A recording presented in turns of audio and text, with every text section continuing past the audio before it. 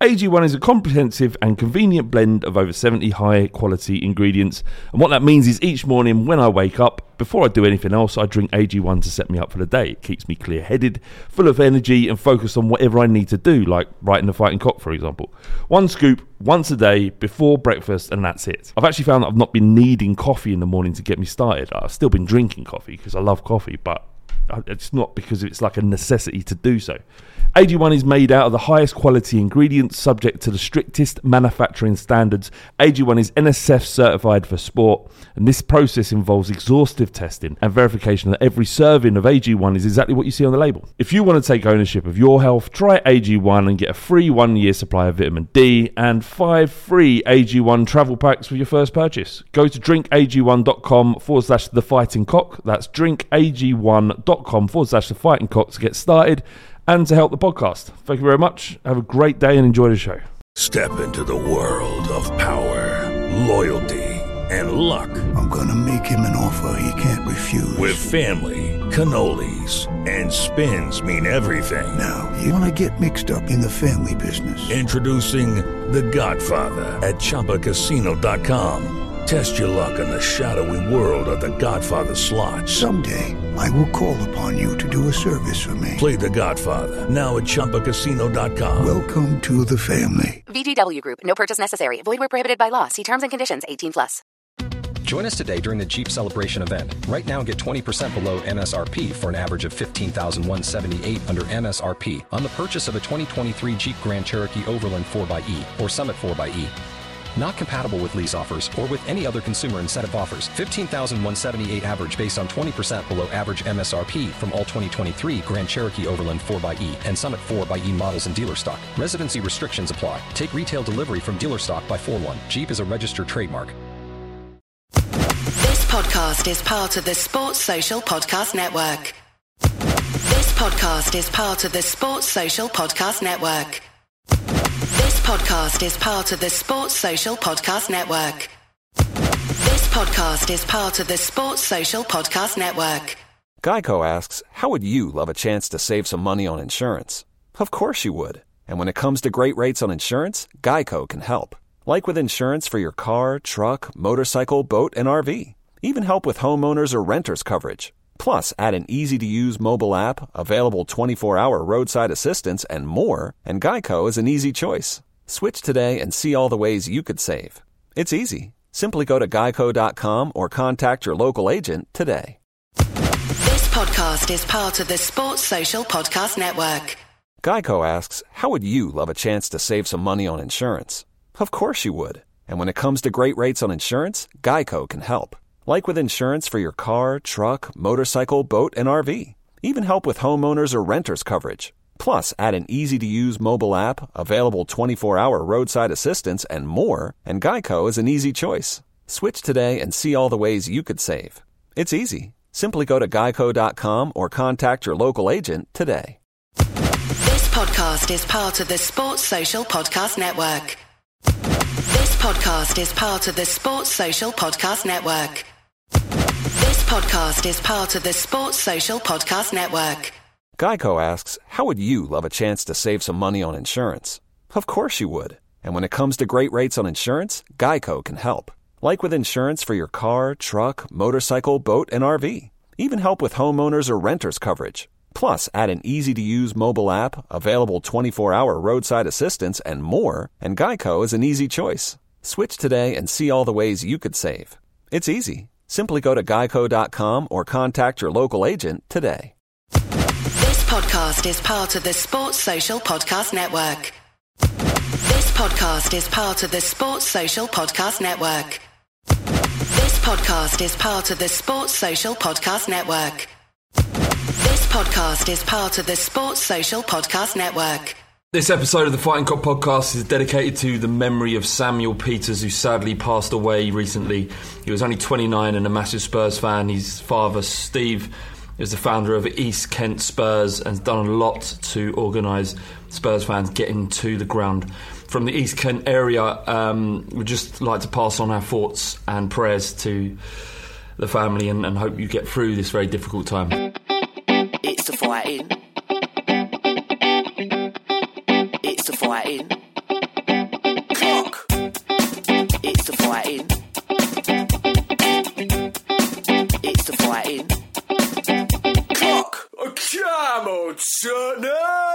Episode 11, Season 6 of the Fighting Cock podcast. I'm Flav today. I'm here with Callum Rudge.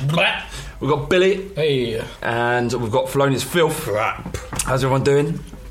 Everyone happy? Not bad. Happy. Another win. Yeah, not just any kind of win. It was a completely the most dominant 1-0 win I've ever seen in my life. A 1-0 domination. Yeah, it was an absolute amazing performance, and we'll go into that.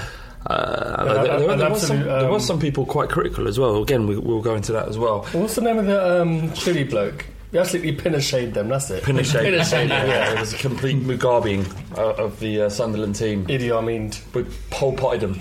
Absolutely. These two are too cultural for us. Anything else? Any other horrible dictators? Pol Pot. Castroed. They got castroed. Absolutely. Well, Castro is good. It's a force of good in some ways. Oh, because he's the socialist. Yeah. Well, is that what you're into? Socialist rebellion? No, just taking it to the man. All right. Tells you a lot about the education system. I was actually head of history in my school for like 2 years, but I don't know any dictators. There's something about Hitler. Probably leave that one alone. Yeah, fair enough. Yeah, thank you very much, Billy, for coming down. Callum, we had sickness in the ranks at the Fighting Cock. Alex is lasagna, just being a pussy. Ricky's just, I don't know, he's got the fucking sniffles and he's a bit poorly. Yeah, a little bit poorly. And he moans at me for saying poorly. He doesn't like me saying that. He says something you used to say to a child. But when you act like a child, then maybe get treated like one. Get treated like one, you little bitch. T, thanks again for coming back. You're very tired, aren't you? I am very. Kitty keeping you up. Yeah, I was saying to Flav that when there's a child in the bedroom, that sounds so fucking wrong. That sounds wrong, but you don't really sleep. Because you always got one ear open in case they start crying and stuff. In case someone comes. Got my baseball bat at the ready. Sorry. So I'm a bit tired, yeah. But. All right, fair enough. Well, actually, quick thank you. We went through our Snapchats. We haven't done it since a couple of episodes ago. Big thank you to, we're just going to call him Mr. Hopkins. Yeah, Mr. Hopkins. Who sent us... explicit content. Yeah. And there's more to life than explicit content. But as for healthy men, we can appreciate some of the fine things people get up to. Yeah, exactly. Absolutely. I think that was a restaurant quality Snapchat that he sent to us. Yeah, it was great. And great technique. Yeah, great technique. Yeah. She was She was very learned, experienced. Knew her onions and other vegetables. That's all we'll say about that. But thank you, Mr. Hopkins, for sending that, and everyone else who sent in their Snapchats that weren't as interesting. Okay, let's move on. Let's quickly get Monaco out of the way because obviously we lost that game. I think we were unlucky. I thought Monaco were excellent at what they did. They set up shop and hit us on the counter twice. Got 2 goals that were against the run of play. But I think by and large, given the couple of chances at the beginning, Son probably should have done a little bit better. Kane went through and should have finished. Definitely, yeah. But how do you feel? Do you feel like we can get out of this group, Billy? I don't think it's a complete reason to be despondent. I think basically what it was like a huge wake-up call. I think we found out very quickly that any mistake at that Champions League level, you are going to get punished. And I think I was probably guilty of thinking that it was going to be an easier game than it turned out to be because Monaco started the season really well, the top of the French league. And I think in parts of the game we were getting schooled by them, really. I mean, we did come back into it in the second half and we definitely dominated, but I think it was a real lesson for our young players. Falcao looked tidy, didn't he? Yeah, I suppose. I'm not saying he's going to get back to the days of him scoring goals every game, but he did look good, and we're going to have to worry when we go back to Monaco. It certainly wasn't the same team that we played last season. Yeah, 4-1 we beat them last season. So. They've come on leaps and bounds, haven't they? Yeah, I think Bardi made a very good point last week that it's probably the bad time to play Monaco. Because I want to talk about that, by the way. About him or that? Just about that whole pod. Okay. Yeah. But let's carry on with the Monaco. Let's do that first. I just have to get that on record. But no, you made a very good point that they started their season early doors. I think they played in the Champions League qualifying stages, so they were a lot more ready than we are. It still feels like we're in pre-season. But on the flip side to that, we've got CSKA next week, and it's not really the dead of Russian winter, so we got lucky there. So it's kind of swings and roundabouts from that point of view. I think if we lose that game, we need to win one of our away games now, definitely. When was the last time we won an away game in Europe? Karabakh. Was Carabao? Was it? Yeah. Because me and Flav were racking our brains, and I said Shamrock, and we were reminded that it was Carabao. We lost the first game in the Champions League last time, though, didn't we? Was the Inter Milan game the first? No, it's Werder Bremen. But we lost to Inter, didn't we? And then we ended up top in the group. So Van der Vaart got sent off against Twente. Yeah, it was Werder Bremen away. And that made him suspended for the Inter away game that bailed on there. Okay, so last week. So I was away for 1 week. Yes, you were. Yes, and it's not it wasn't the sound quality because that can't be helped. We weren't here. We didn't have the right mic. Bardi brilliantly had to make do and put some equipment together. And it was your mic. Yeah, that's right. So be careful. It sounded about my shit. precious Tascam. It wasn't your mic. Shit. It wasn't my mic. No, it wasn't my mic. It was your Tascam. Whatever it was shit. Thanks for sorting this out. No, I'm joking. No, my issue was the fucking board of food, the cheese board. The veritable cornucopia of food. What the? I thought it was glorious. So I'm away for 1 week, and we throw out all the principles of which this podcast has been built upon. Do we? Is that what we do? Was that the little meat platter thing? Yeah. What the fuck here now? We're Tottenham, right? When we record and talk about football, everything around us has to be in line with what Tottenham are. What other football club do you think would have a nice smorgasbord? Yep. You're fucking right. What other football club? I can't. I won't say that. Yeah, you won't say it, but we all know what the answer is. Yep. But you know what? Do you know how that happened though? What? Flav suddenly remembered it a fucking holiday a few days before the podcast goes out. I says, "Oh, by the way, I'm out of the fucking country next week." I mean, it's touche. So there you go. I didn't make Bardi make this fucking array of really fine and what looked like beautiful food. He didn't make him do that. He could have brought in a fucking McDonald's like any other decent human being. McDonald's is well, bad. not McDonald's. You know what I mean? I like the way you've brought it back now with this week with lager and pornographic Snapchats. Yeah, Billy, you know what I'm talking about. Yeah. What's better, smorgasbord or porn and beer? Exactly. Yeah. What would you rather have in your life? Would you like fine cuts of ham or whatever the fuck it is, also sausage, or would you like porn and beer? Porn that only lasts for 7 seconds and disappears into the thin air. I like that. We'll never see that again. The shame lasts forever then. Shame of enjoying it. Yeah. So Sunderland, let's move on to that because do you know what I want to start with? I'm so surprised, but Son's performance. Yep. It was from the first minute, just ripped it up. He's like a man reborn. I mean, have you seen the article from Pochettino about how he spoke to him at length and during the summer?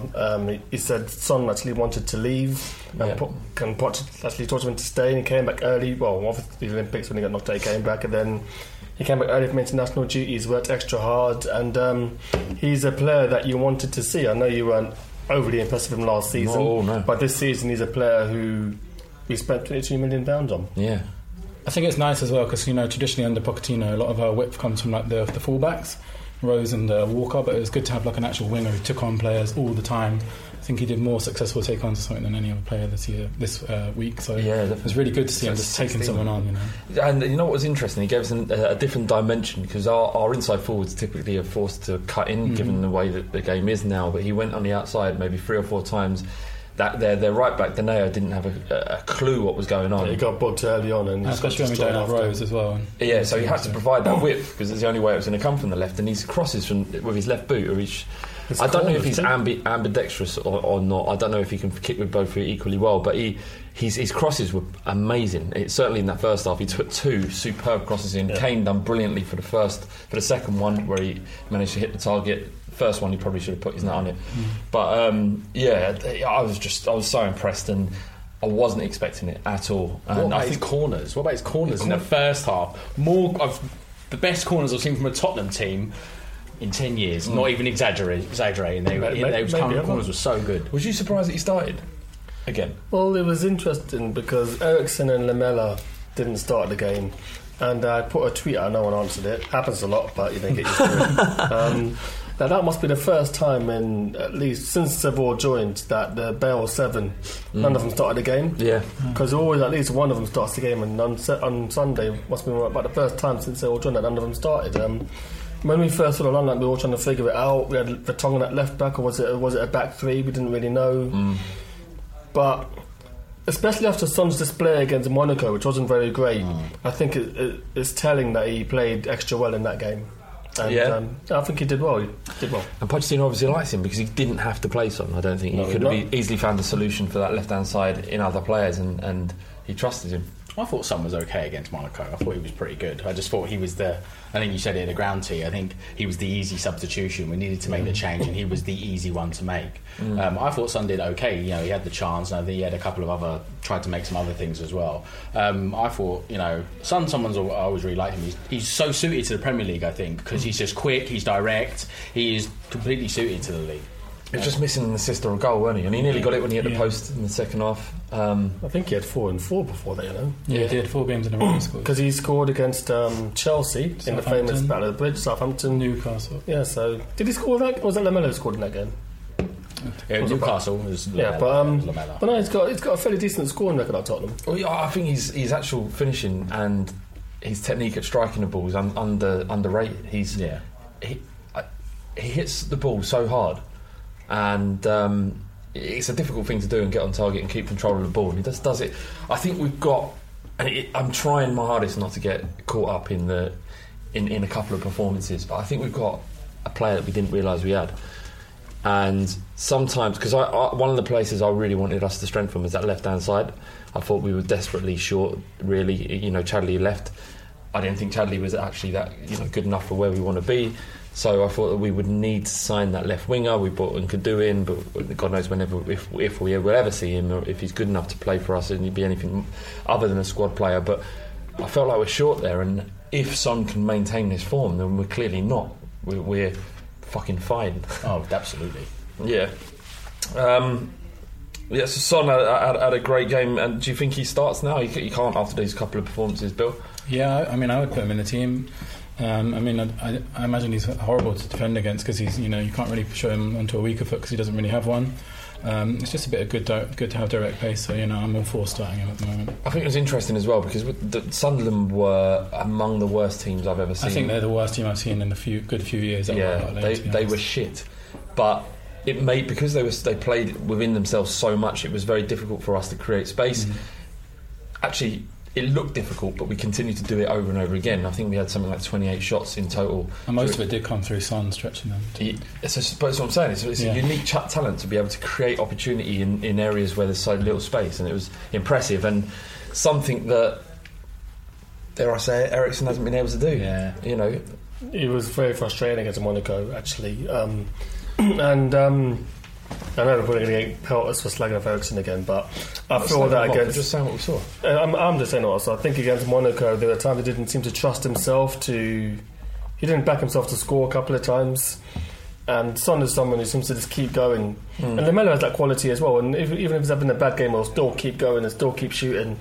And I think that's one of the other things to admire about Son. Son plays like a fan at times. He's got an infectious personality. He's always smiling, and I think he did very well. They seem to love him as well, don't they? Like he's got a little bromance with Delhi, hasn't he, as well? Oh yeah, that old little the dab and the flick, which I'm not a fan of, but I wouldn't. Whatever makes it. You are. Whatever makes it. Why? What? I'm out of touch with youth culture. Is that what you're saying? But what goal celebrations have you enjoyed? I like Alan Shearer's one. I knew it. I fucking knew it. I knew it behind a fucking Shearer. I knew it. I quite like. It's not a bad topic to talk about. Actually, I quite like Kane's stretched out arms as he runs off. I know there's not much to it. Yeah. As a kid, even I thought the Bebeto baby celebration, but that was wank. I don't like it. What about Faustino Esprilla? Was this the dance in the corner? No, he used to do a little roll thing. Yeah, I thought Keane's was wank as well. Actually, never like that. I liked it when Keane adapted. He got rid of the roll and he just started doing the outstretched arms. And I think he debuted it. Maybe it was at Highbury. He scored at Highbury in the last game, and he just said, "Yep, suck your mum," kind of thing. Yeah. That was quality. Ronaldo one winds me up as well. He's just way too arrogant. The whole throwing his arms down like what is it? Yeah, you're not going to take off. But the greatest celebration of all, and it wasn't even for Tottenham Hotspurs, for Manchester City. He ran the length of the pitch. And went on his knees, outstretched in front of their filthy scum fans. Yeah. Who should all be supporting fucking Barnet and not fucking Arsenal. Yeah. Adebayor in front of their cunt fans. Yeah, amazing. That's a beautiful celebration. That's passion. I always found it difficult to I find it difficult to have any affection for any Arsenal players at all. I mean, on a personal level, when I met Ian Wright, I hate to say it, but I couldn't help but like him. He was a nice guy. He's a lovely guy, he is. Yeah, he came across that way. But when he did that, he turned from an absolute cunt into a pretty stand-up human being, in my opinion. And remember, he stamped on Van Persie's head. Oh, God, yes. So he did a lot for us in that game. And for mankind. Yeah, he was a righteous man on that day. What are your favourite celebrations? I like the Kane against Arsenal at home last year, where he's just scored like the best fucking goal of his career. Takes his mask off and then he sort of runs towards the corner. He doesn't really know what he's going to do, so he sort of does this sort of jump up, sit down thing, and it's fucking brilliant. I think they're the best celebrations, not the planned ones. The ones in the moment. You lose your shit. You can sort of see halfway through. He's like, I don't know what I'm going to do here. He just fucking went for it. Danny Rose against Arsenal. Yeah, he was just running. Was an N17 Tardelli celebration? Yeah. Just passion, isn't it? Always you just fucking run. It's like run. Yes, just run. And I can't even run like 100 metres without feeling fucked. So we've seen it in your forfeit video. But okay, all right, cheers. That was unnecessary, isn't it? But he it's great to see one of your players just lose their shit, because at that moment you kind of see that they get it and they understand it. Those are the moments I remember, really. Yeah. So we're third in the league currently. Yeah, unbeaten. One of only 3 unbeaten teams. Weird one, because Bardi put a tweet out saying imagine when we actually start playing well. We played well against Sunderland. We played well against Stoke. We played very well against Stoke. Those two are garbage, though.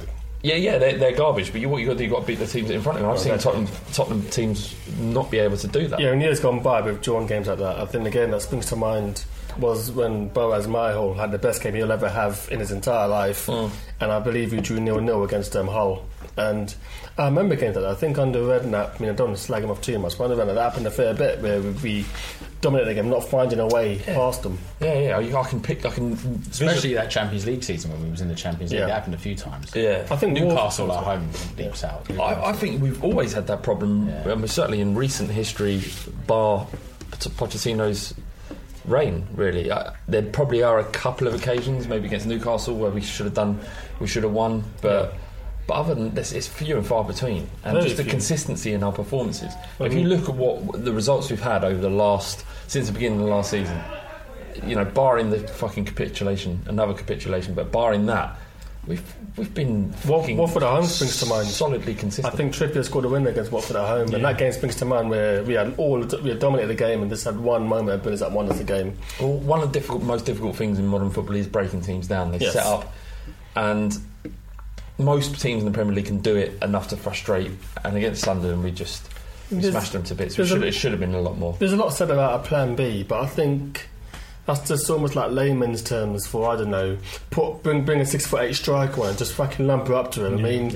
I think we've shown variation in our attacks. Son comes up, Son gets a lot of praise, but Kyle Walker's probably been our player of the season so far, and a lot of the good work came from him too. Yeah, he was great.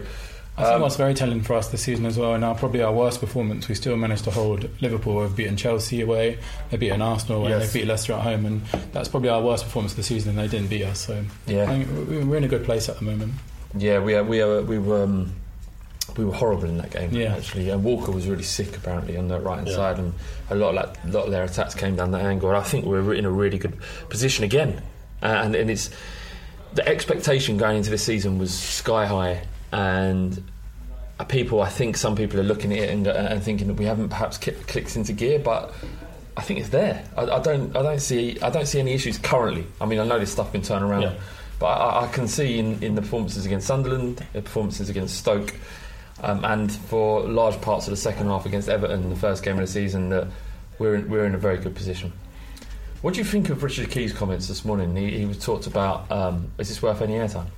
Not particularly, but you've said it now, so I've got to go into it. Sorry, T. He just mentioned about he's heard some things at Tottenham that would suggest that everything isn't as rosy as it would outwardly look. I remember the last time I heard that was about EDB, and it turned out to be true. Yeah, but it wasn't from Richard Keys, so I don't know. I think one thing you have to remember, Richard Keys, I think he's good mates with Tim Sherwood, isn't he? So I can imagine that being sort of like a little crossover. I don't take much truth in it. Having worked with someone who's worked with him being Richard Keys and that fucking Andy Gray, pair of rotters.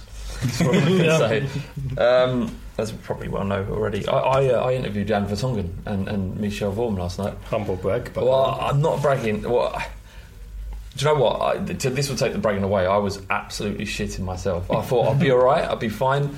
Sat down with them, and because they don't give a fuck. Yeah, it's they don't care. They don't.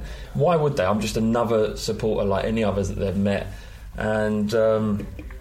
But it was a really weird experience. It's very different and difficult to kind of disassociate what you see on the pitch with actual human beings, and it was fantastic. And I was bottling it because I had to ask them some very difficult, well, not difficult questions, but funny questions in inverted commas, because I had to be remotely interested in other way than just saying, "Oh, how do you think the season's gone?" But watch the video. It's quite funny and went well. Have a look at it. It's on the Ball Street channel, ballstreet.com. No, sorry, youtube.com/Ball Street. Yeah, I mean, Vertonghen seemed a little bit uptight initially, but he kind of mellowed out after. I just think he's a very laid back man, and he's kind of. I think he's guarded, yeah, and which is. And you can't really blame him considering the amount of people hanging around footballers and vultures and stuff. Absolutely, but Michel Vorm was fucking lovely. I wasn't expecting anything from him. We asked them a question. We posed them both a question whether or not they would, if they had the choice between playing in a World Cup final or watching their missus give birth, and their responses, especially Michel Vorm's responses, were excellent. With gusto. Yeah, it was wicked. So I checked that out. So injuries to Kane. Dembele and Dyer. I don't think the Dembele and Dyer thing's an issue. Neither of them would. There's a cramp, yeah. Yeah, they're not going to play against Gillingham anyway. It's a bit weird that there's 3 or 4 players dropped with cramp during the game. So I don't know if that's. A couple of people said about the Wembley pitch. Wembley pitch being heavier, and they think it might be a side effect of that. Yeah, maybe it's possible. But what about the Kane injury? Like what? Well, we've been asked 101 questions about it. Talk about it a little bit in the second half, but it's a bit of a concern, but I think we're better equipped to deal with that injury now than we were in seasons gone by. All right. I think Janssen will fit in fine. As you say, there's a question. We can go into that in a bit more depth in the second half. Who's your man of the match against? Do we need even asking? Well, it's Son or Pickford. Yeah. Pickford Alec Blinder. Yeah, I think that's time Bardi's on. Let's speak to him about Pickford. So is Bardi's not on us. Not really worth slagging him off when he's not. I won't slag him off, but people just kept tweeting him. Anything you'd say, just kept tweeting him Pickford. Yep, just one word applies. Just Pickford. Yeah, so he doesn't learn. Is all I say. No, he's Stekelenburg and Pickford too. I think another little shout out to Kyle Walker though. Had another great game. I think he's found his level now of consistently brilliant performances, and it was good to see him put in that again. He was good in the Euros as well. So yes. All right, cool. We've got Middlesbrough at the weekend. They've won one game, which is not great. They've had they beat Sunderland away. They drew at Stoke. Stoke aren't up to much bottom of the league and smashed to pieces. Sunderland is shit. 2-1. They beat them.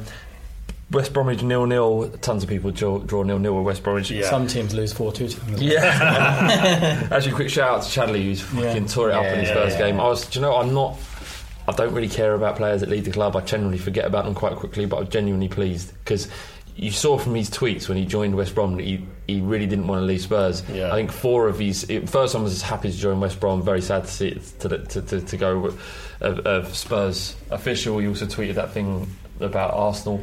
Yeah. So we miss him, and he was great, and it's good to see him doing well for West Brom. He did do well. I think Tim Sherwood said on Golden Sunday, I've never seen him take a penalty before. Fiorentina, you can't. Get your facts right. I bet the nightclubs the nightclubs of Birmingham were rife on Saturday night with man, just smashing birds left, right and centre. Smashing through them. I reckon about 8. I only had 8 birds that night. And that was just before the game, and then after. Exactly, that's just an entree. And do you know what I would? Yeah. No issue with that. Well, he's a single millionaire, so I don't know what do you expect. But the Middlesbrough win against Sunderland is known because one of the players got a testicle out in the dressing room celebration. Oh yeah, that's incredible. Because I think it was Adam Clayton. So I forget the name of the fellow. Someone tweeted it. So one of the foreign players tweeted it. It's like shit. Yeah, I've forgotten his name. He scored that game as well, didn't he? And dropped Justin himself in, and Adam Clayton had one testicle out. I don't think he realised until hours later. That's why I remember that win. Yeah, he took it down, didn't he? Yeah. What's the big deal? We all 50% of the world's population have testicles. Mine have been hanging there for 35. Does anyone that ever freak anyone out? That your cock's been hanging there for 35 years. Like 35 years old. Yeah. Like doing all right, champ. That's fucking old. Yeah. But you still look alright. Yeah. Seen some things. Can't tell you the things my dick has seen. I've seen plenty. Been many places. No, it ain't been that many places. It's not like that. I mean, it's very monogamy. Respectful penis. Very. I didn't actually. Do we want to get in my thoughts on monogamy? Probably no, not. Let's move on. West Borough lost to Palace. You know, they're kind of resurgent, doing well, and then they got beat by Everton. So relatively good start for a promoted team. Despite the last two losses, I think they've bought well. Negredo is going to be the kind of striker that he scored at the weekend as well, didn't he? Yeah, so what's that? 2 goals this season. Callum Chambers at Arsenal I have no idea how good he is or not. I know they spent a lot of money on him and rated him, but how good can he be if they just fuck him off on loan? The can. Can you explain the can terminology for people who don't like boxing, please, Callum? In boxing, when someone's a tomato can, it means tomato cans, they fall over easy, so like a boxer. So a can, Callum Chambers, it means he's shit, basically. Right, and you have a boxing podcast called Below the Belt. I do. Well, we do. So anyone listens to you're on it, T, and I've been on it a couple of times. Yeah. Anyone who listens who likes boxing, then check out the Below the Belt podcast. It comes out every couple of weeks, isn't it? Mm-hmm. Well, once a month, every couple of weeks. Yeah. So, but with Middlesbrough, I guess most people's memories, people are like in their late 20s, early 30s, will remember them in the 90s, getting people like Ravanelli, Janino, and Emerson. And Emerson, fucking hell. Remember him? Yeah, of course, yeah. So that Jericho look. Yeah, so this is almost hair. Yeah. This is almost a throwback to those days, getting, Victor Valdez from Man United and Negredo getting these kind of like name players. Yeah. And Steve Gibson is probably one of the, I believe he's still there, but he's one of the best chairmen around. He seems, to keep faith with his managers. Managed by Artur Karanka's got the Mourinho link. Yeah. No, I think they're a very well run side, and I would expect us to be beating them. Definitely. Yeah. I saw what Everton did to them. Dismantled them, and I think Everton and Tottenham are comparable this season. Very much, yeah. We know how good a coach Koeman is, and there's obviously the parallels exist because both of them managed Southampton and did well. They've both moved on to other clubs and done well, or so far. So I think I know we're away, but we should kind of be playing in a similar fashion, so be reflecting Everton's performance. Did we have the chocolate brown kit and they played against them and Berbatov scored a scissor kick? Have I remembered that wrong? No, you haven't. That he did from outside the box. That's a televised game on a Sunday. It was Hossam Ghali went down the right, sort of chipped it, a weird chip cross, and Berbatov, I don't know if it was a scissor kick because his standing foot I don't think left the ground, or it kind of left afterwards. Like a Zidane volley in the final bit. But he hit it and it wasn't even that hard, but it bounced in front of the keeper and went straight in the corner, and the Spurs fans went fucking crazy. This is why you're the champ, T. This is why you're the pound for pound king. With Barley's Brainbusters. Yeah. When's that coming back up? You didn't do it last week, did you? No. Didn't want to kind of saturate it too much. No, fair enough. People love it though. They do. No fucking idea. How base is our audience when a fucking quiz is the best thing we do? Mate, Grodas, I want to meet him one day just to thank him. Yeah. So I kind of don't know what else to expect really. I haven't watched much of Middlesbrough this season, but do you think we'll change the team that much? I mean, now we've got more of a squad. I mean, do you think you'll be the same team as against Sun? Probably Janssen have to come in. Yeah. Up top. Don't know if Sissoko will start again, maybe, or Lamela. I don't know if he'll get the nod over that, but it's like the Sun game. I think it's a Sun game. I think Son will play, but I reckon Lamela will probably come in for Sissoko. Yeah. We're not going to go too deep into Gillingham because obviously we don't want to date the pod too much. But I'm just, what are you quickly expecting or predicting? What has happened? Yeah, we'll go through. But are you expecting 11 changes? No. Vaughan will start. I mean, Winks is going to start. We've been asked a bit about Kevin Wimmer. We don't know. Here's a short answer for that. I think Wimmer and Carter Vickers will start. Well, if Pochettino still picks him, yes. He's not even made squads, which is a bit of a concern. I know a lot of people were hoping to see Marcus Edwards in this game, but I know he started last night, didn't he? So I can't see him. I think we got absolutely thrashed by Liverpool yesterday. 6-2. Yeah, that's a shame. He started, so I don't. He might make the bench, but obviously he won't be starting. Yeah, I think everyone was expecting Edwards to play in that, and hopefully he gets 20 minutes or something. Just to see him on that. Yeah, just to see him, to give him his debut in a proper game. I think that'd be good. In this interview I did with Jan Vertonghen and Michel Vorm, first team footballers at Tottenham Hotspur, they talked about. We talked about the depth we've got in defence, and they mentioned Carter Vickers.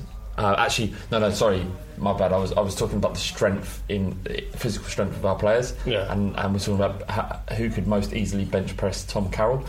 And I've also for Tom Carroll. He's always like the person pushed forward for. Yeah, I'm not sure if it actually made it into the cut actually, but anyway, I don't think it did.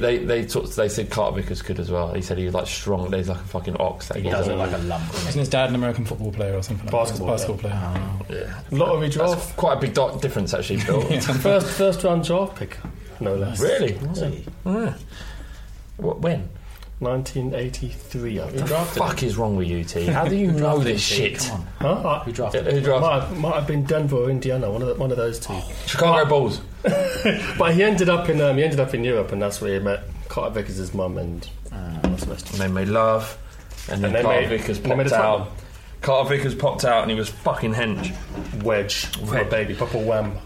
Yes, Harry Winks, obviously well thought of at Tottenham. Yeah, there's a good article in the Independent. I read that. And what is it? I didn't read it in full. It said that they were massively impressed with him, came back from pre-season in brilliant shape. Pochettino was convinced by his performances in pre-season that he was ready for first-team football. And that he's ready to go when he gets his chance, essentially, in a nutshell, more or less. I'm never completely sure where he plays. Is he in a defensive 2 or I think he's in the 2, 3? I think. Yeah. We favoured him in the 2. He's a very tidy player, isn't he? So. Yeah, but, I mean, you've got to be more than tidy. Yeah. I mean, I'm not Tom saying... Carroll is tidy, isn't he? Yeah, but signed a new contract, and as did Harry Winks. So, could be a great week for Harry Winks, given the fact that he used to sign a new contract, and it looks like he's going to start. So, we probably will see Winks and Carroll start that game. Probably not. They'll be up against Jamie O'Hara, so big game. Fuck me, really? He's coming back, is he? Remember that goal he scored against West Brom from outside the box? So Lenny King scored and Jamie O'Hara scored, beaten 2-1, I think, or maybe 2-0. That might have been West Ham. Did I say West Brom? I meant West Ham. Yeah. That was a Monday night game, and I think. Actually, I'm not going to. It isn't Vardy's brain. I'm not going to be. I'm sorry. Go on, I can't switch off. Tell us the facts. Froch beat Pascal the weekend before. What the fuck does that have to do with anything? I know. It's boxing. I know. I just remember things. Froch was fucking great in that fight. Pascal was just. Didn't know what was happening. Pascal's a good fighter as well. Pascal's a good fighter. Yeah. Later in his years, I was just like, "Nah, you're shit." But at the time, it was like, "It was a good win." This isn't the boxing podcast, Cal. Sorry, listeners. And our next 4 games after Borough is CSKA. CSKA, Man City at home. Obviously, we'll get spanked there. Everyone gets spanked by them. Can't be stopped. I think we'll do them. Luftwaffe. Just can't stop them. Hiroshima, those cunts, mate. Yeah. We're going to need a dictator of our own to deal with the Luftwaffe. We need Churchill's aerial. I don't know where am I going with this. I'm not sure. I don't know. But West Brom. Fuck knows. It's going to be a 0-0 or a 1-0, I reckon. And Bayer Leverkusen. How are they doing this year? Anyone know? I didn't really research. Doesn't matter. But I think it's the first of 2 games back to back against them. So. Yeah, hopefully by then we'll have found our feet a bit more. Alright, we've got Windy now, who hasn't talked about Shaylon Harrison. I asked him. Shayon. I don't care, mate. Shayon Harrison, sorry. I asked him to talk about it and he went, no. So, that was it. Cheers, Windy. There was a reason, but I'm not going to tell you what it is. Yeah. Windy, back to drop the fucking knowledge, blood. I see you, I got your back. Yes, Windy. No pedo. Hi, this is Windy, back with the halftime youth update. Loads to get through this week, so starting off the low knees, William Miller played 60 minutes as Burton lost 1-0 to Brighton. Luke McGee started again in goal for Peterborough, and Nathan Ottawa was an unused sub as they lost 1-0 at Sheffield United. Nabil Bentaleb played another 90 minutes for Schalke in a 2-0 defeat to Hertha Berlin on Sunday. Philippe Lesniak was not involved once again for Slovan Liberec. I've not yet been able to find out whether he's injured or just out of favour. And Fazio played 90 minutes for Roma in a 1-0 defeat at Fiorentina. The under-18s drew 2-2 with Norwich. Aramade Ote and Jack Rolls got the goals. And John McDermott said after the game, there were some good performances. George Marsh was excellent. Oliver Skipp was very good again. Dylan Duncan was very good, and then Jack Rolls was too. But the game is ultimately about making goals, scoring goals and stopping goals. And sadly, we didn't stop goals today, and we didn't make and score enough. For all the excellent play, and I really enjoyed watching some of it today, we've got to do better at the business end. The under-19s were also in action in the UEFA Youth League. Samuel Shishua scored one, and Shane Harrison scored another from a penalty that Marcus Edwards won, although we did lose 3-2 to Monaco. Their star striker got a hat-trick in that one. Shane Harrison, I'm told, will be in the squad for the Gillingham game. John McDermott said after that one, I was very proud of some of the first years to come into a game of that magnitude. I was really pleased with their mentality and their application. I thought Marcus Edwards stood out as well with his quality. The first years that McDermott mentioned were Tarek Hines, Chije Iyoma, Tashan Oakley-Booth and Rio Griffiths. The under-23s have lost 6-2 to Liverpool on Monday night. A bit of a hammering. Marcus Edwards and a Ryan Loft penalty again after Edwards had won a penalty, his third in 3 games, where our consolations. # you go out. Question this week from K Newman05 from Reddit. Can you give a review of Shiloh Tracy? I watched the PL2 game the other day and didn't realise he was so big. Does he have a future with Spurs? He's only 18, but my gut feeling is he probably doesn't have a future at Spurs. He is big. He's not particularly tall, but he's very physically imposing and well built. I have doubts over whether he's skillful enough to make it as a winger. I believe he used to play in central midfield, and I would think he's better off focusing on that role or at right back. Having said that, we're not blessed at the moment with wingers at under 23 level, so he will get games, and you never know. He's only been with us for 7-8 months, so the chances are he's going to improve, and I'd love to see that happen and for him to progress. But overall, my gut feel so far is that he's not going to be good enough for Spurs. That's it for this week. If you're interested in more young players, follow me on Twitter at WindyCoys. That's Coys for Come On You Spurs. Second half of the Fighting Cock podcast. Fuck you, Cal. If you ain't ready, you ain't down to be on the Fighting Cock. Guys, back. How you doing? Yeah, alright. Do you want to say thanks to Windy? Oh, cheers, Windy. Yeah. Billy? Cheers, Windy. Love you. Did alright, mate. You hosted alright last week, by the way. Yeah, thanks for stepping in, Windy, and doing that. Full of fucking halloumi cheese and whatever else he was eating. Yeah, and white wine and red wine. You had a glass of red wine as well, didn't you? Oh. Just had a bottle of red wine, and it weren't even like open the bottle, pour it straight in the glass. It had to be they let it breathe, which winds me up. Fucking hell. It weren't like, I can't imagine. It was an expensive bottle of wine. Do you know? Sorry, not terribly so. Not terrible. Party up your game, bitch. Wasn't massively expensive, but he's got a very nice pad, by the way. Yeah. Thanks for your hospitality. Yeah, nice one, buddy. Thank you very much. Okay, so let's move on to the Kane injury. It is a big issue because, you know, even the fact that he hasn't been playing well this season, he scored a goal, was in the right position, finished with composure. It wasn't in any doubt when that ball came to him. Great assist from Dele Alli as well. Yeah. But we are going to miss him.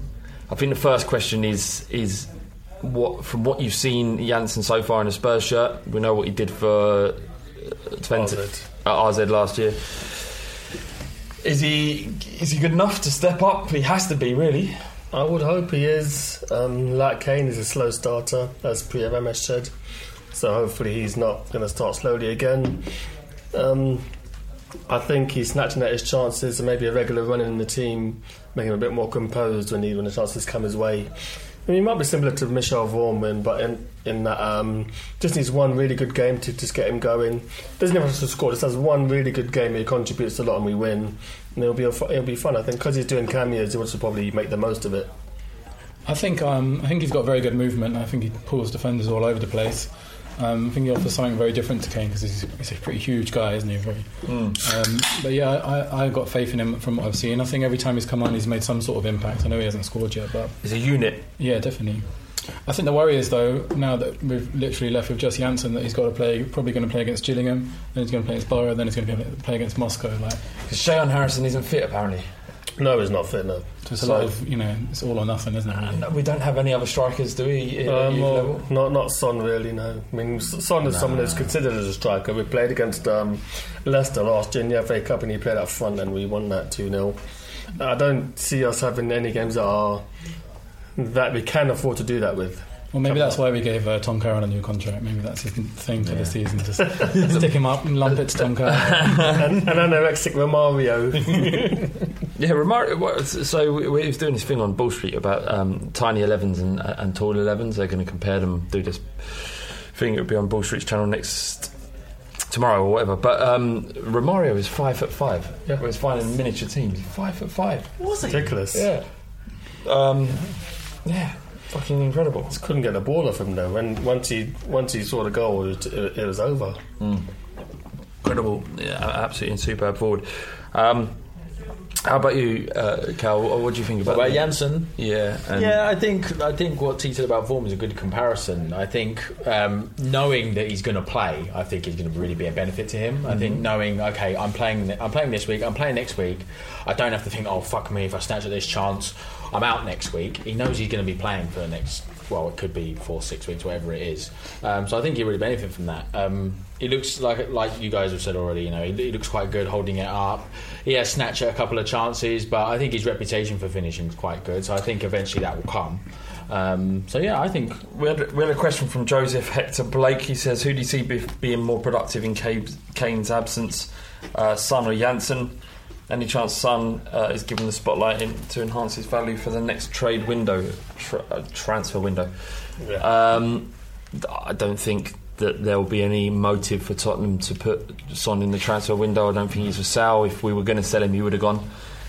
So I don't think that's important. Did you see? And he's not a striker either. So did you see that thing that Talking Tottenham Tactics posted on Twitter? So weird. I thought he made it himself. Apparently, it's Korean TV. Yeah. So there was this advert. Yeah. Have you seen this advert? We retweeted it from the Fighting Cock, I think. It was an advert for where they'd cut out Laurie's Pochettino's head, Kane's head, put them on this anime thing, and Son was the kind of this weird guy with a harp, and he was playing into like a rock version of I Won the Spurs. Yeah, it was so fucking strange but glorious. It reminded me of the Mysterious Cities of Gold in terms of the animation of it all. It was fucking hilarious, but no, I think Janssen will be more productive. I mean, he has to be. He's going to start. We don't spend that much money on a backup striker and not to have him start, so he will be thrown straight in. They'll both be starting together, to be honest.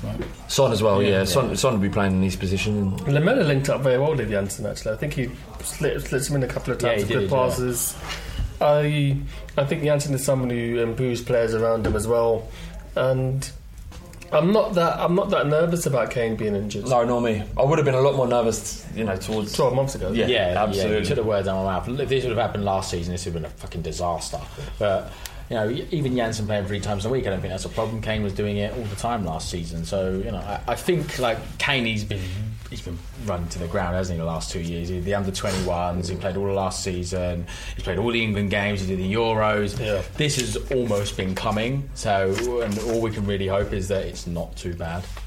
I like the way Pochettino's come out and said we don't want to put a time frame on his injury. It's kind of like if you're with your girlfriend and she says, I think we should go on a break, and you're like, what do you mean? What are you talking about? How long for? And she goes, well, I don't want to put a time frame on it. Like what she's basically saying is she wants to break up with you. Yeah. What Pog's basically saying is our season is over. And she wants to see what other dick's about. Yeah. She wants to get into double figures and then come back. Yeah, just to see what other dicks are, and it's fine. There's different kinds of dick in the world. Yeah. And you should experience. If you're that way inclined, I think it's important. As much dick as possible. I'm not one of these people that thinks that a woman who sleeps around is a slag. I just think that. Are we getting onto your views on monogamy now, please? Yes. I am. I think that anybody should be. No, we're not. Oh man! No, look, all right. Yes, come on. Yes.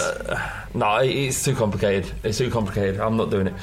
But do you know how many people listen to this fucking podcast? You know, we recently switched over to Audio Bone, which you might have heard. You might have heard some adverts, weird ones as well, like gun shops and shit like that. But yeah, we now know how many people listen to this fucking. And at what point in time? I've had to rein myself a little bit in because I realise it. So I'm not going to go into my details on monogamy. But by and large, I think if you want to go out and you're a woman, you want to go out and find dick, then go out and find it. Can I ask a question? Yeah, I asked this question in the office last week. Somebody I knew years ago went to Amsterdam and paid two prozzies to do shit. Right. Is that cheating? And then he just... What? So he just watched them and not... He just knocked one out. Is that cheating? Well, no. I don't think it's cheating. I think it's just extra good porn. Yes. Virtual reality porn, pretty much. Yeah. That said, I am in a relationship, and if you listen to this, baby, I love you. But yeah, if you're not touching anything, then it's just a wank, isn't it? It's just like a posh wank. I think. Yeah, I don't really. I don't see. I wouldn't do it. Mm-hmm. It'd be very much frowned upon if I did think that. so. Yeah, I think if the missus found out you'd done it, though, absolutely. Yeah, I'd be a posh wank. I'd be pinned.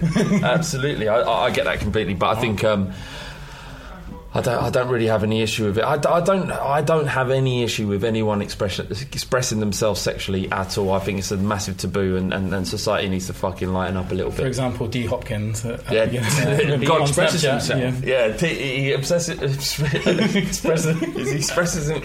himself. His missus is expressing himself. I presume that's his missus. So he's sharing it with the world, and he's sharing it with everybody, which is fucking share the love. Do you know what I mean? God bless you and Godspeed. D. Hopkins, Mr. Hopkins. His name's not D, so it doesn't matter. All right, let's move on to more Tottenham stuff after we've dealt with the big issues. Levy has said that he's looking at a long-term stay. Obviously, there's been questions about whether or not he's committed to Tottenham. These questions seem to be flying around for the last 5 or 6 years. Lots of people were talking about us never being actually laying a brick in the stadium. Yeah. You know, not one brick kind of thing. And it's clear that there's... Well, I haven't seen any bricks, but I've seen lots of poured concrete. Yeah. The plinth, or whatever it is now, is up in the corner of the stadium. So now we can now see... We don't know why the plinth is there and why it needed to be laid now, but presumably it's because it was necessary in order to build the stadium in the time that it needs to be built in. But, you know, for what ENIC had committed to building this stadium at Tottenham, does it make us more saleable and more profitable as a business once it's built? Yeah, of course, but it did as soon as we got planning permission. So I can't see him leaving. He seems to... I'm not saying he loves the club, but he seems to...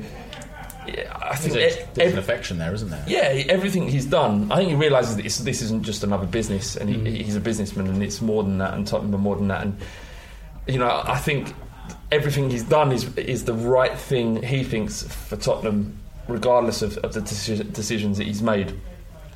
Yol being sacked for Ramos, you can see the logic in why that happened, even if you didn't agree with it.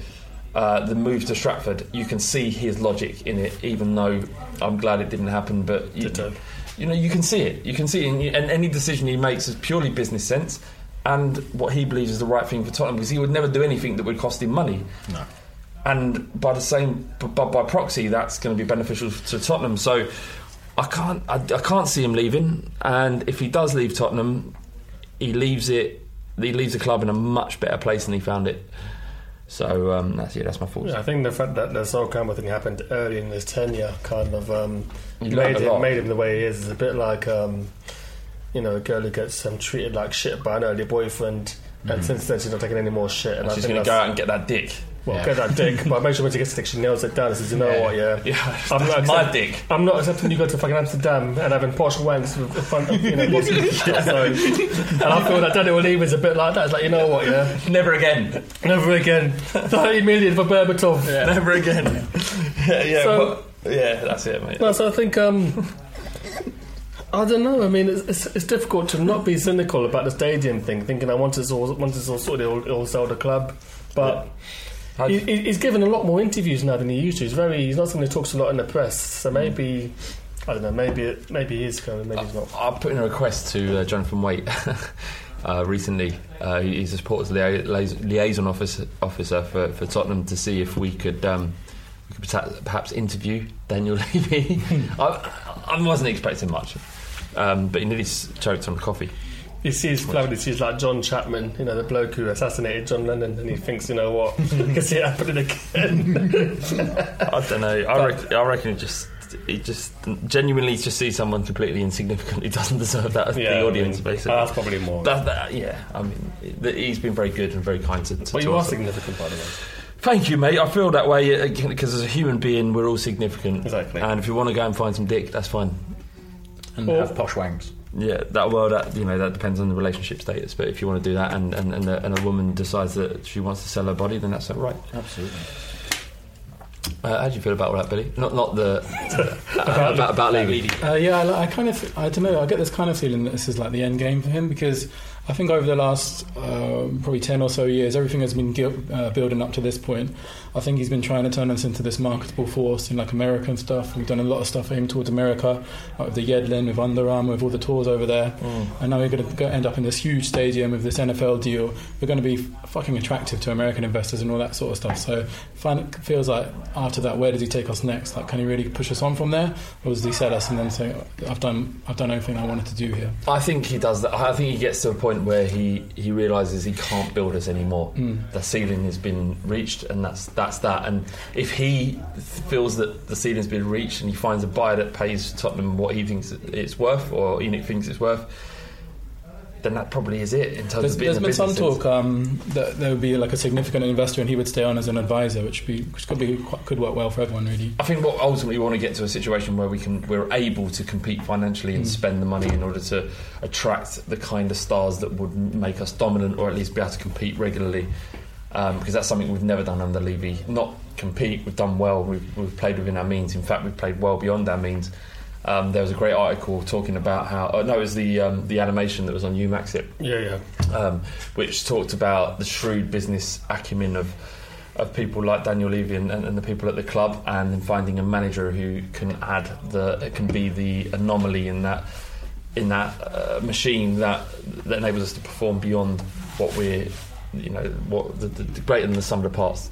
And I think everything's fallen into place at the right time for him. We've got this amazing academy, and then he's hired this manager that gets the best out of them, and from those academy players we can then compete with the top league. But none of that's done without intention. Yeah, of course. It's not an accident.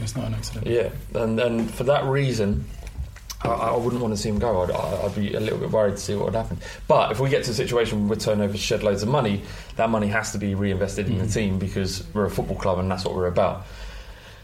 So we can get potentially into a situation where, if we wanted to, that we could sign Paul Pogba, or at least, if we wanted to compete at that level, then we were able to. You'd probably get Pogba for about 10 million these days, couldn't you? Yeah, he's been wank, isn't he? What's great is I work in an office with a Man United fan, and went for a horrible season, 2 seasons with Van Gaal, and just really hating being a United fan, because they've had so much glory and they've had so much beautiful football under Ferguson, and Van Gaal came in and fucked it up. Moyes fucked it up, and then they expected, they signed Ibrahimovic and they signed Pogba and Bailey and Mourinho and Mkhitaryan. Those 4 players, five individuals in themselves are kind of a reason to get excited, and then reality sets in, and it takes a lot more than just fucking spunking loads of money on great players.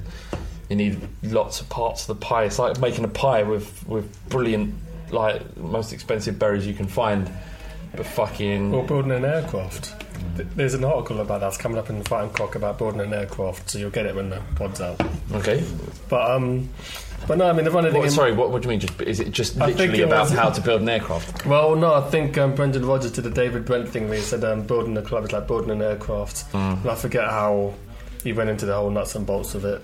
But it's there's so much more to building a successful team than just buying players. You need lots of different ingredients in order to make things work. And you've seen players that are not underrated or not good enough under one manager go into a different club, a different set of scenarios and different forces, and fucking perform out of their skins. You need lots of things, and Spurs at the moment seems like everything's filling into the right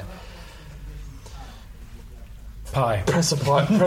What was it? Yeah, utensil pie or whatever. Pie dish. It's all getting poured in. You speak about Levy. The buying policy has varied so much. Early on in Levy's tenure, we were buying people like Poyet and Sheringham for the second time. We're buying like all these old players, and I guess alongside it we bought people like Keane and Zamora and Canute, fairly young. And then after we bought a whole bunch of young English talent. We bought Huddleston, Genus, Lennon. We had Robinson at the back, Ledley King, Dawson, Carrick. Yeah, we had this spine, didn't we, of English, and it was just it wasn't great. And then we went down the Bell Seven or the Magnificent Seven, what you want to call them. So we've had so many different buying strategies, and I think now we've almost stumbled upon something that really works for us with. Buy cheap, sell high, which is what we always wanted to do anyway. But I think now we're buying players cheap successfully. I mean, Dele Alli, how much will he go for? He's signed up to 2022 now, another 6 years. So, I think Levy has kind of thrashed around for something that works. And I think now he's found something that works. What's your opinion on Dele Alli? How do you feel about him currently? I don't. He hasn't got going yet for me. Right. I sometimes feel like, and I felt like this the end of last season as well. Sometimes he feels like a luxury player.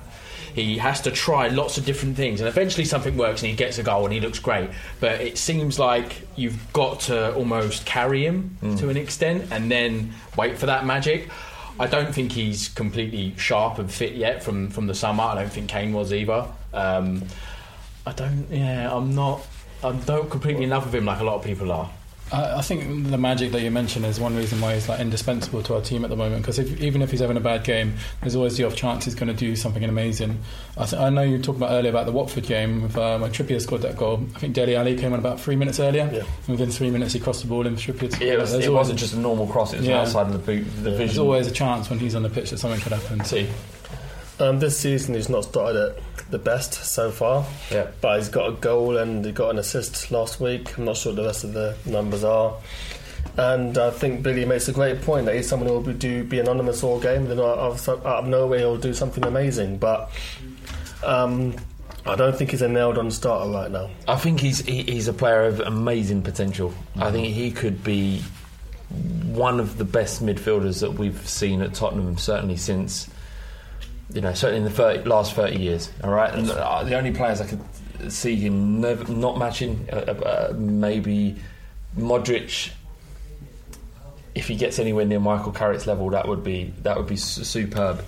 I think at the moment, because of the hype around him, England going straight into the England team, scoring the goals that he has there, doing amazing things last year for Tottenham in patches, the hype around him is so significant that it clouds a lot of people's opinion about what you actually see on the pitch. And I try my best whenever I'm watching Spurs to just be as uninfluenced by commentators and fans around me as possible.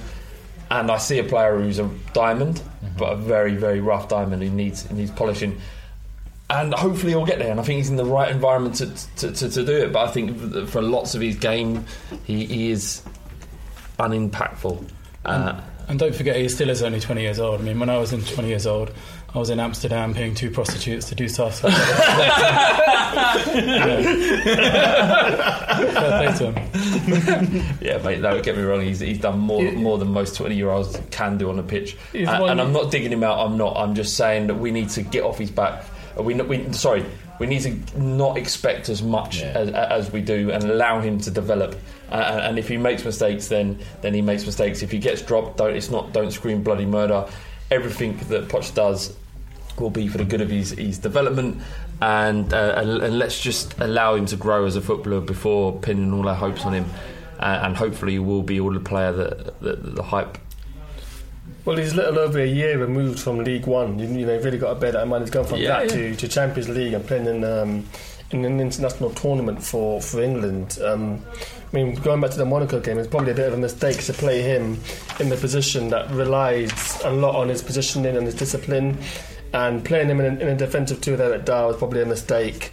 And I think in the second half he came to life when Dembele came on and he played further up. So these are all learning experiences for him. And I think the fact that he's got a manager who's got faith in him, I think he's at the right club, he's at the right manager, and I think he'll do brilliantly this season. But initially he's had a bit of a slow start. It's not unfair to say so.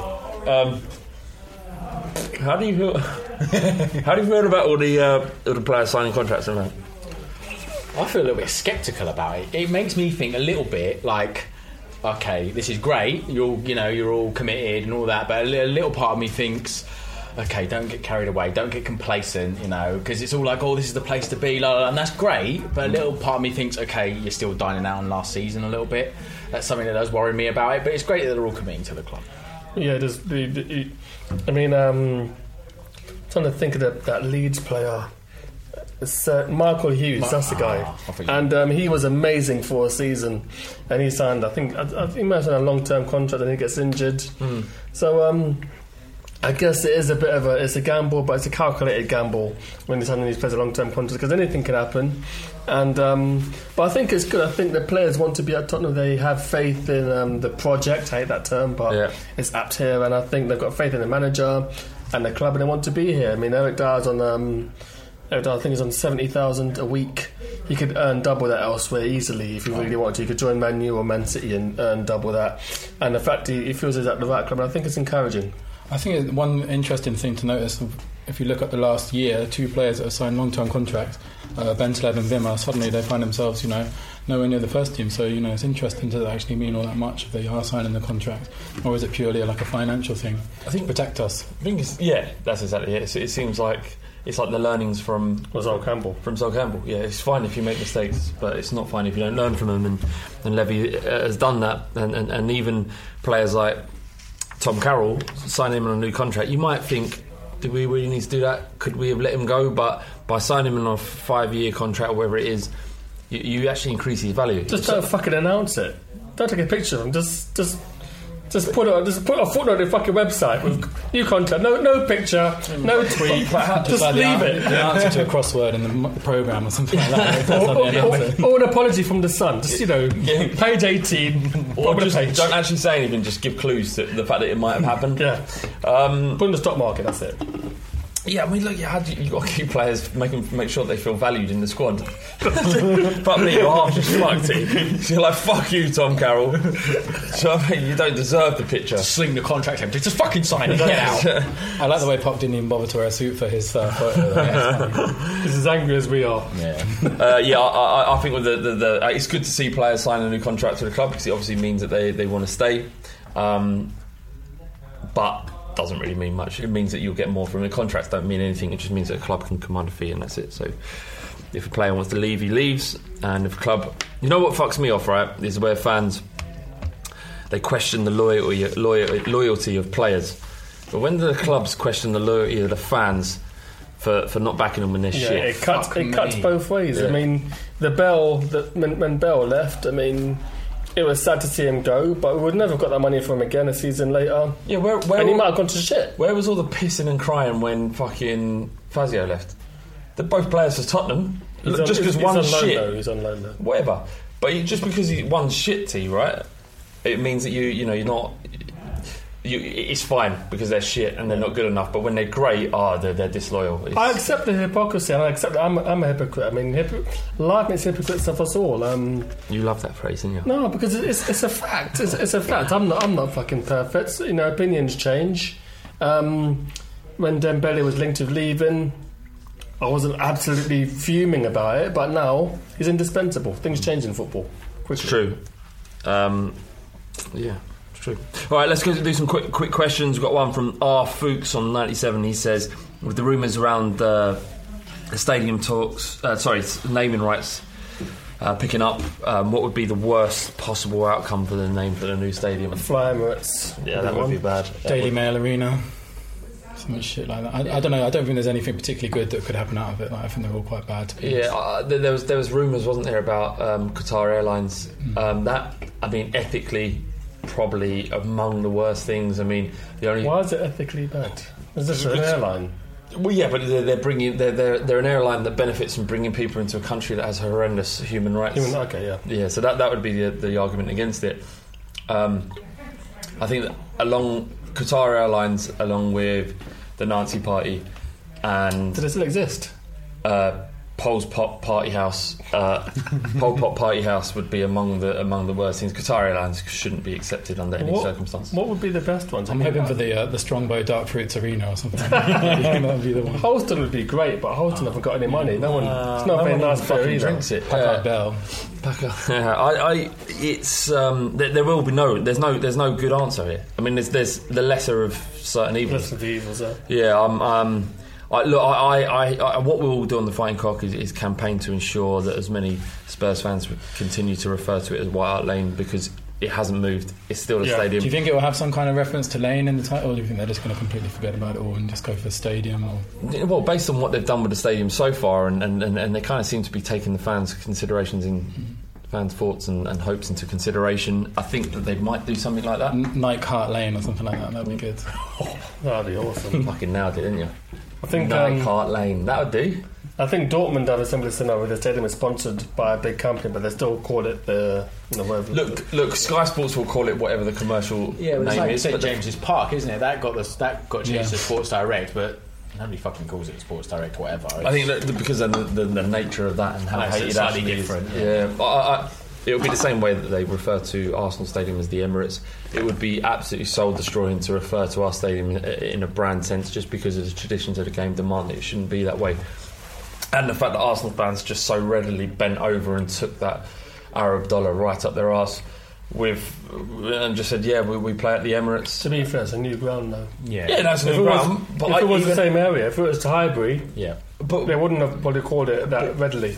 Yeah, but see, before they named that stadium, it was called Ashburton Grove, because that's where it was, and that's what. If I was a fan, that's what I would call it. You'll never hear me on this podcast refer to whatever that new stadium is called at Spurs anything other than White Hart Lane. It just won't happen, and I presume that many of our Spurs fans will feel the same. I don't know. I hope so. Yeah, we're only going next door, so I think I can't see it being called anything other than White Hart Lane. I love these caramel crispies. They are fit, aren't they? Yeah. We shouldn't really eat in a podcast, but I'm sorry I had to. It's all fucking good. Caramel crispies the loophole. Yeah, man. Someone do Matt Coker's question. Okay. Do you think the travel chaos leaving Wembley was just teething problems?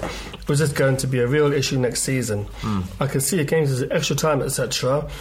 There being a mass exodus and the ground being half empty at 10 p.m. Matt Coker from Facebook.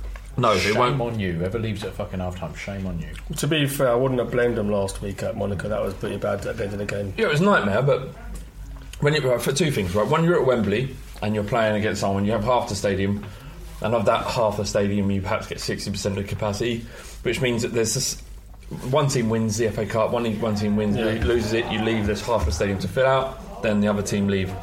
So it's not an issue. This game, 90,000 or 85,000 Spurs fans all left at the same time. Fucking mayhem. There's no way around this problem. You have to just put up with it. When Spurs play in the league games, we're not going to get 90,000. No, 60, I think. The top tier will be empty. I think it's less than that. I think it was like 53 or something. Yeah. The top tier is going to be empty. So it will be about, 60% as bad as it was that time. The fact is that look, you're building a new stadium. We're lucky enough to be able to play in North London, in Wembley. It could have been a lot worse. We could have been at Milton Keynes. We could have played down in Brighton. We could have been any fucking where. There's going to be problems. You just got to put up with it. Get on with it. Go and watch the game if you want to, or don't go if you don't want to, and just accept that it's just a part of this process of building a new stadium. There's enough fucking heartache and headache going into building it. It's a part of supporting Tottenham in the next 2 years. It's just the way. Yeah, and I always think the fact that we lost makes the journey home a lot worse as well. Like if we'd have won that game, it'd have been buzzing walking out. I think also we were the first ever team to lose 5 in a row at the new Wembley, so shout out to us as well. Yeah, well done. Breaking records. Proper Tottenham. I love the fact that we had a record. Was it actually a record capacity? Home capacity? Because someone tweeted me, Man City said, "Oh no, Man City actually had 92." But as far as I understood, it was a record. Wembley. But what is great, no, not at Wembley, as a home, so at Main Road against some shit guy in Bolton or something that they played. They had 92 of. That's what they said, but I think it just sounds like shit. But I forgot what I was going to say. Fuck it. Oh yeah, so it's completely like Tottenham to have a record home attendance and then just lose. It's just one of those things, isn't it? All right. So that was cheers, Matt, for that. We've got a final question from Adam Carroll E5. He says, with the league looking open again, would you sacrifice the cups for a clear run at it? Deep down, we'd never win the Champions League. No. I think we're a cup team. Traditionally, I'd fucking love to see a bit of silverware. I wouldn't even think about it, to be honest. No. Completely agree with Billy. But yeah. Well, are we a cup team because we never had a chance to win the league? Probably. I think we were a cup team in years gone by. I think things changed very quickly because last season we weren't really gunning for the league, but then it became apparent that we were going to compete for it, and I guess that took priority over everything else. And I think with the squad we have now, we're not going to see a Dortmund type team again, where you, Bardi, and Alex travel there, spend hundreds of pounds. I don't think we're going to see that again this season. A weakened team will have, I don't know, Sissoko, Janssen, Wanyama in it. You're not going to see Carroll, Onoma, and people like that in the team. So I think we've got I think the squad we have this season, we're not going to see any embarrassing teams in any game. I would rather that we would go for the Champions League and I'd just rather we just try and win every game. Yeah, so would I, but I think realistically I just can't really expect it. Can we win the Champions League? Chances are fucking minimal. Probably not. If we get into the knockout stages, last 16, it's probably acceptable. You get knocked out against a big team that you can't do much against, fine. If we're challenging for the league come April, May, that'd be fucking brilliant. If we do alright in the League Cup and FA Cup, that's a great season. No one expects us to go out and fucking win the league and do a cup double, but I just want it to be as fun as last season. Hopefully that would be just like some big glory nights would be good somewhere along the line. Oh, we'll get them. There'll be great nights at White Hart Lane this season, the final season at the stadium, albeit with an arm missing in the corner. But yeah, I don't think the words. The problem is the word sacrifice. I don't think we ever sacrificed anything. I think when Pochettino put out that team against Dortmund expecting us to lose, he reduced our chances definitely, but he probably still believed that there was a chance. The fucking job of a manager is to make difficult decisions, and he bent off those players now. So I don't think we've got to sacrifice anything. But then your goals change as the season goes on. As I said, the League Cup last season we got knocked out very, very early doors against the Scum. I just don't see why we can't challenge on all fronts. If we're going to win everything, if we get to the semi-final of that, suddenly that's the priority. I think we're in a much better position to challenge on more fronts. Definitely. Controversial opinion. I think we should bin the League Cup off completely. I don't see a point of it. I don't think. Not Tottenham. The competition. The competition as a whole. Fuck it off. It's completely devalued, man. Don't see a point of having two cups. Yeah, I think Pochettino probably would have liked more players coming through the door, players that are useful to him.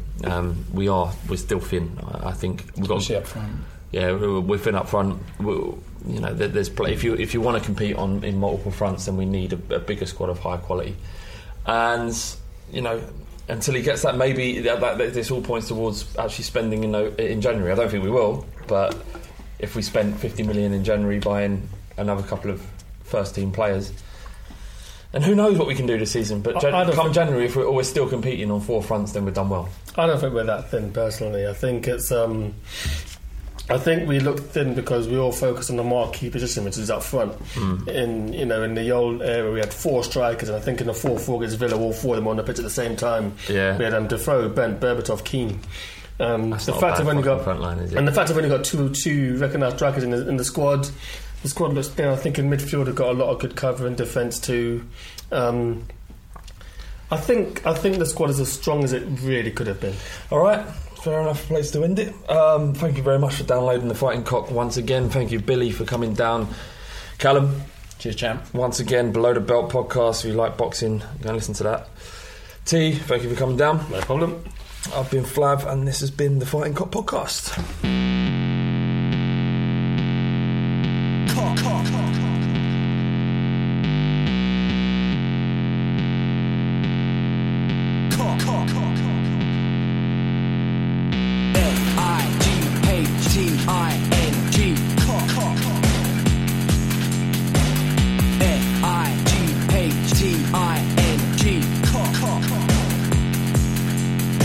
With a fighting cock and we don't wanna come and run it, but they're funny like a dummy in the bummy of your mummy. Fighting cock and we don't give a shit. Everybody knows flat bait's a prick. We can get sticky in the mini, sucking willy. When you're getting grilly, yeah, you're gonna bang the milli. Bang, bang.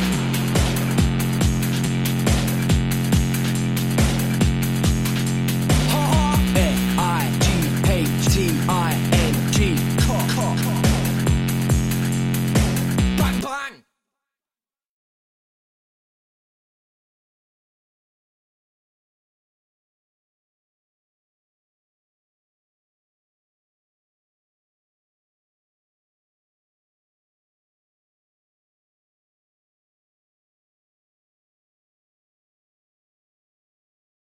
Sports Social Podcast Network. Sports Social Podcast Network. Geico asks, how would you love a chance to save some money on insurance? Of course you would. And when it comes to great rates on insurance, Geico can help. Like with insurance for your car, truck, motorcycle, boat, and RV. Even help with homeowners or renters coverage. Plus, add an easy-to-use mobile app, available 24-hour roadside assistance, and more, and Geico is an easy choice. Switch today and see all the ways you could save. It's easy. Simply go to geico.com or contact your local agent today. Sports Social Podcast Network. Geico asks, how would you love a chance to save some money on insurance? Of course you would. And when it comes to great rates on insurance, Geico can help. Like with insurance for your car, truck, motorcycle, boat, and RV. Even help with homeowners or renters coverage. Plus, add an easy-to-use mobile app, available 24-hour roadside assistance, and more, and Geico is an easy choice. Switch today and see all the ways you could save. It's easy. Simply go to geico.com or contact your local agent today.